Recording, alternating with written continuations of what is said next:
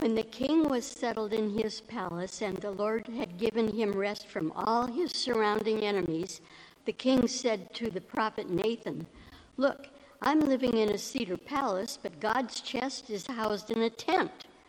Nathan said to the king, "Go ahead and do whatever you're thinking, because the Lord is with you." But that very night, the Lord's word came to Nathan. "Go to my servant David and tell him, 'This is what the Lord says. You are not the one to build the temple for me to live in. In fact, I haven't lived in a temple from the day I brought Israel out of Egypt until now. Instead, I've been traveling around in a tent and in a dwelling. Throughout my traveling around with the Israelites, did I ever ask any of Israel's tribal leaders I appointed to shepherd my people, 'Why haven't you built me a cedar temple?' So then, say this to my servant David, 'This is what the Lord of heavenly forces says. I took you from the pasture, from following the flock, to be leader over my people Israel. I've been with you wherever you've gone, and I've eliminated all your enemies before you. Now I will make your name great, like the name of the greatest people on earth. I'm going to provide a place for my people Israel and plant them so they may live and no longer be disturbed. Cruel people will no longer trouble them as they have been earlier, when I appointed leaders over my people Israel, and I will give you rest from all your enemies. And the Lord declares to you that the Lord will make a dynasty for you. When the time comes for you to die and lie down with your ancestors, I will raise up your descendant, one of your very own children, to succeed you, and I will establish his kingdom. He will build a temple for my name, and I will establish his royal throne forever.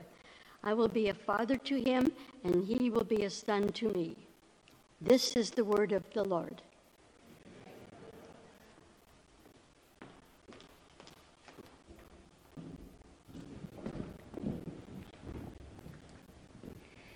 Please pray with me.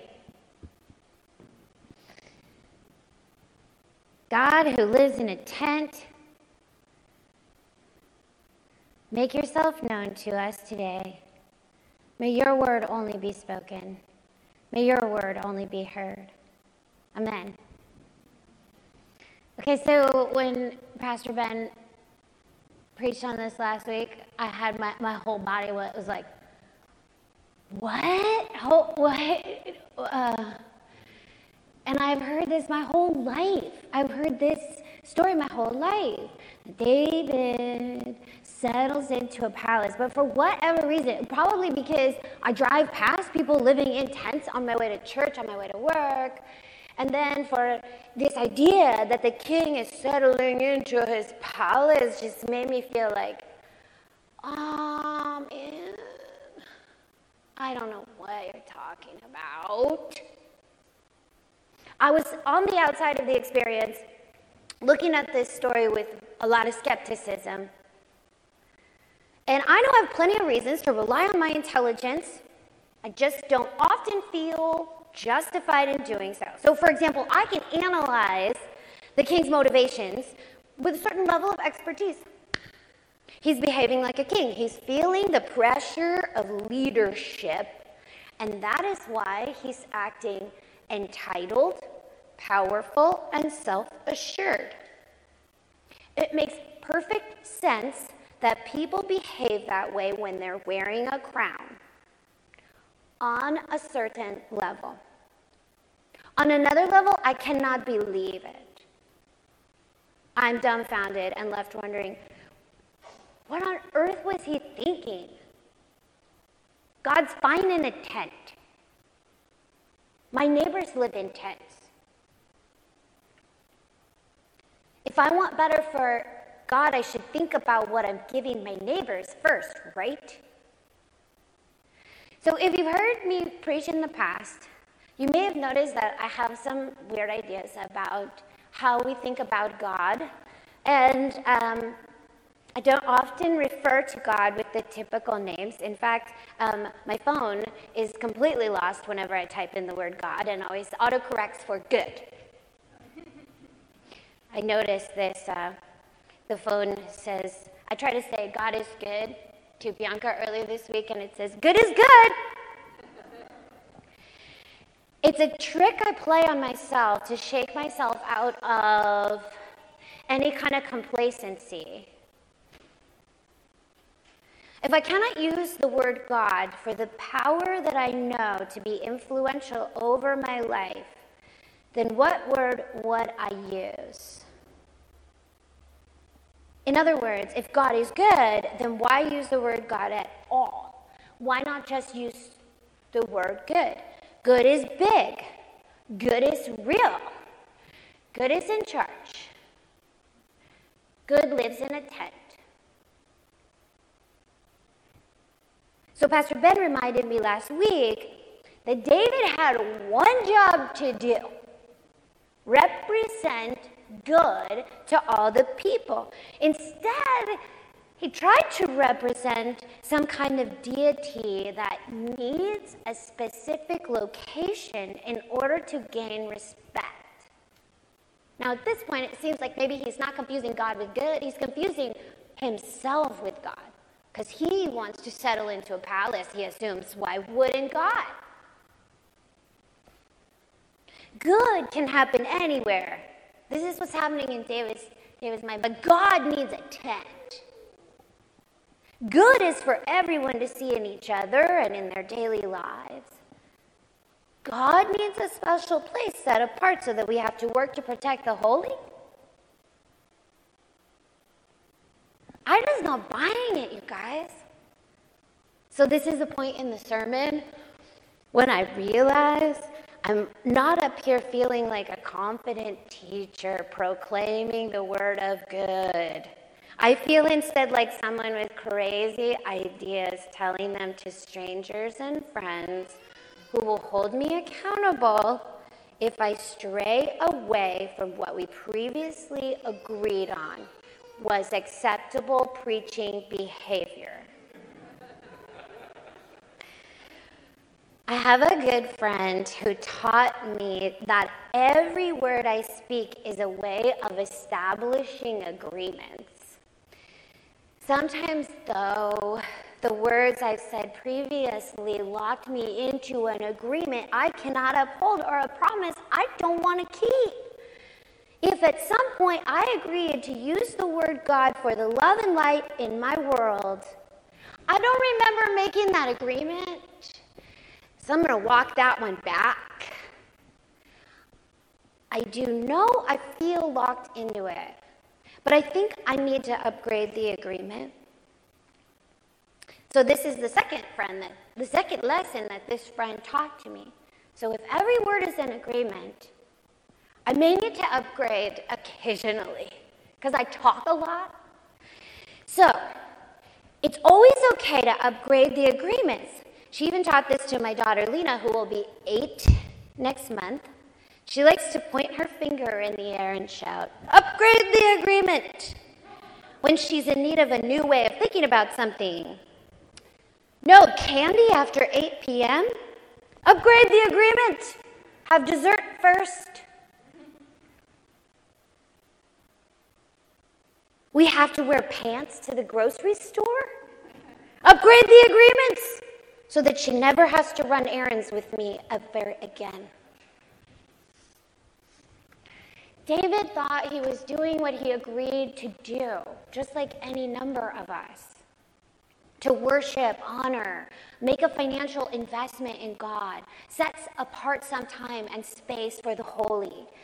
The good came along and said, upgrade the agreements. I don't need a fancy place. Maybe you do, David. I get it. But I'm good. You can worship and honor me any place, anytime. I'm good.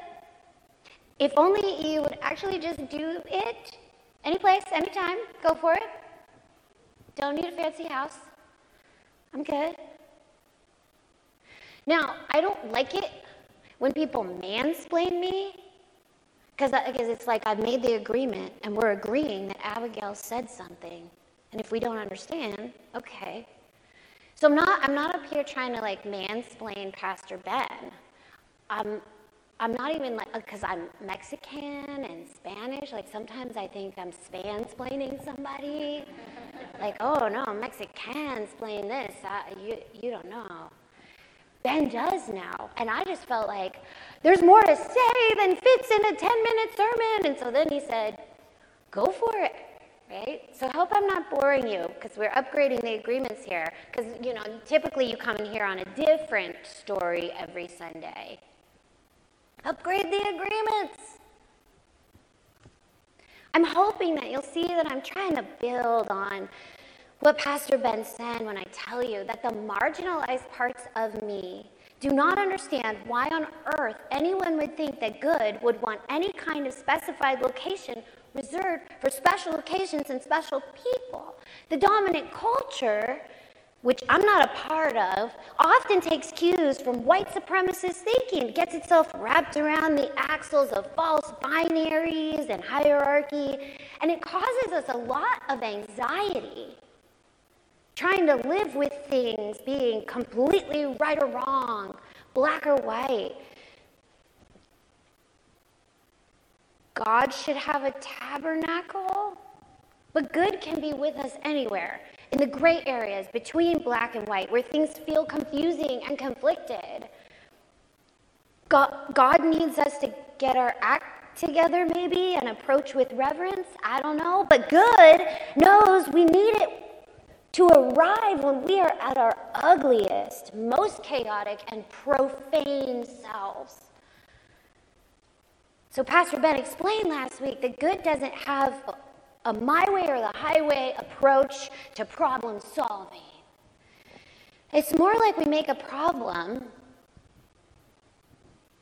and good says, well, there's a solution in there somewhere. Let's take another look.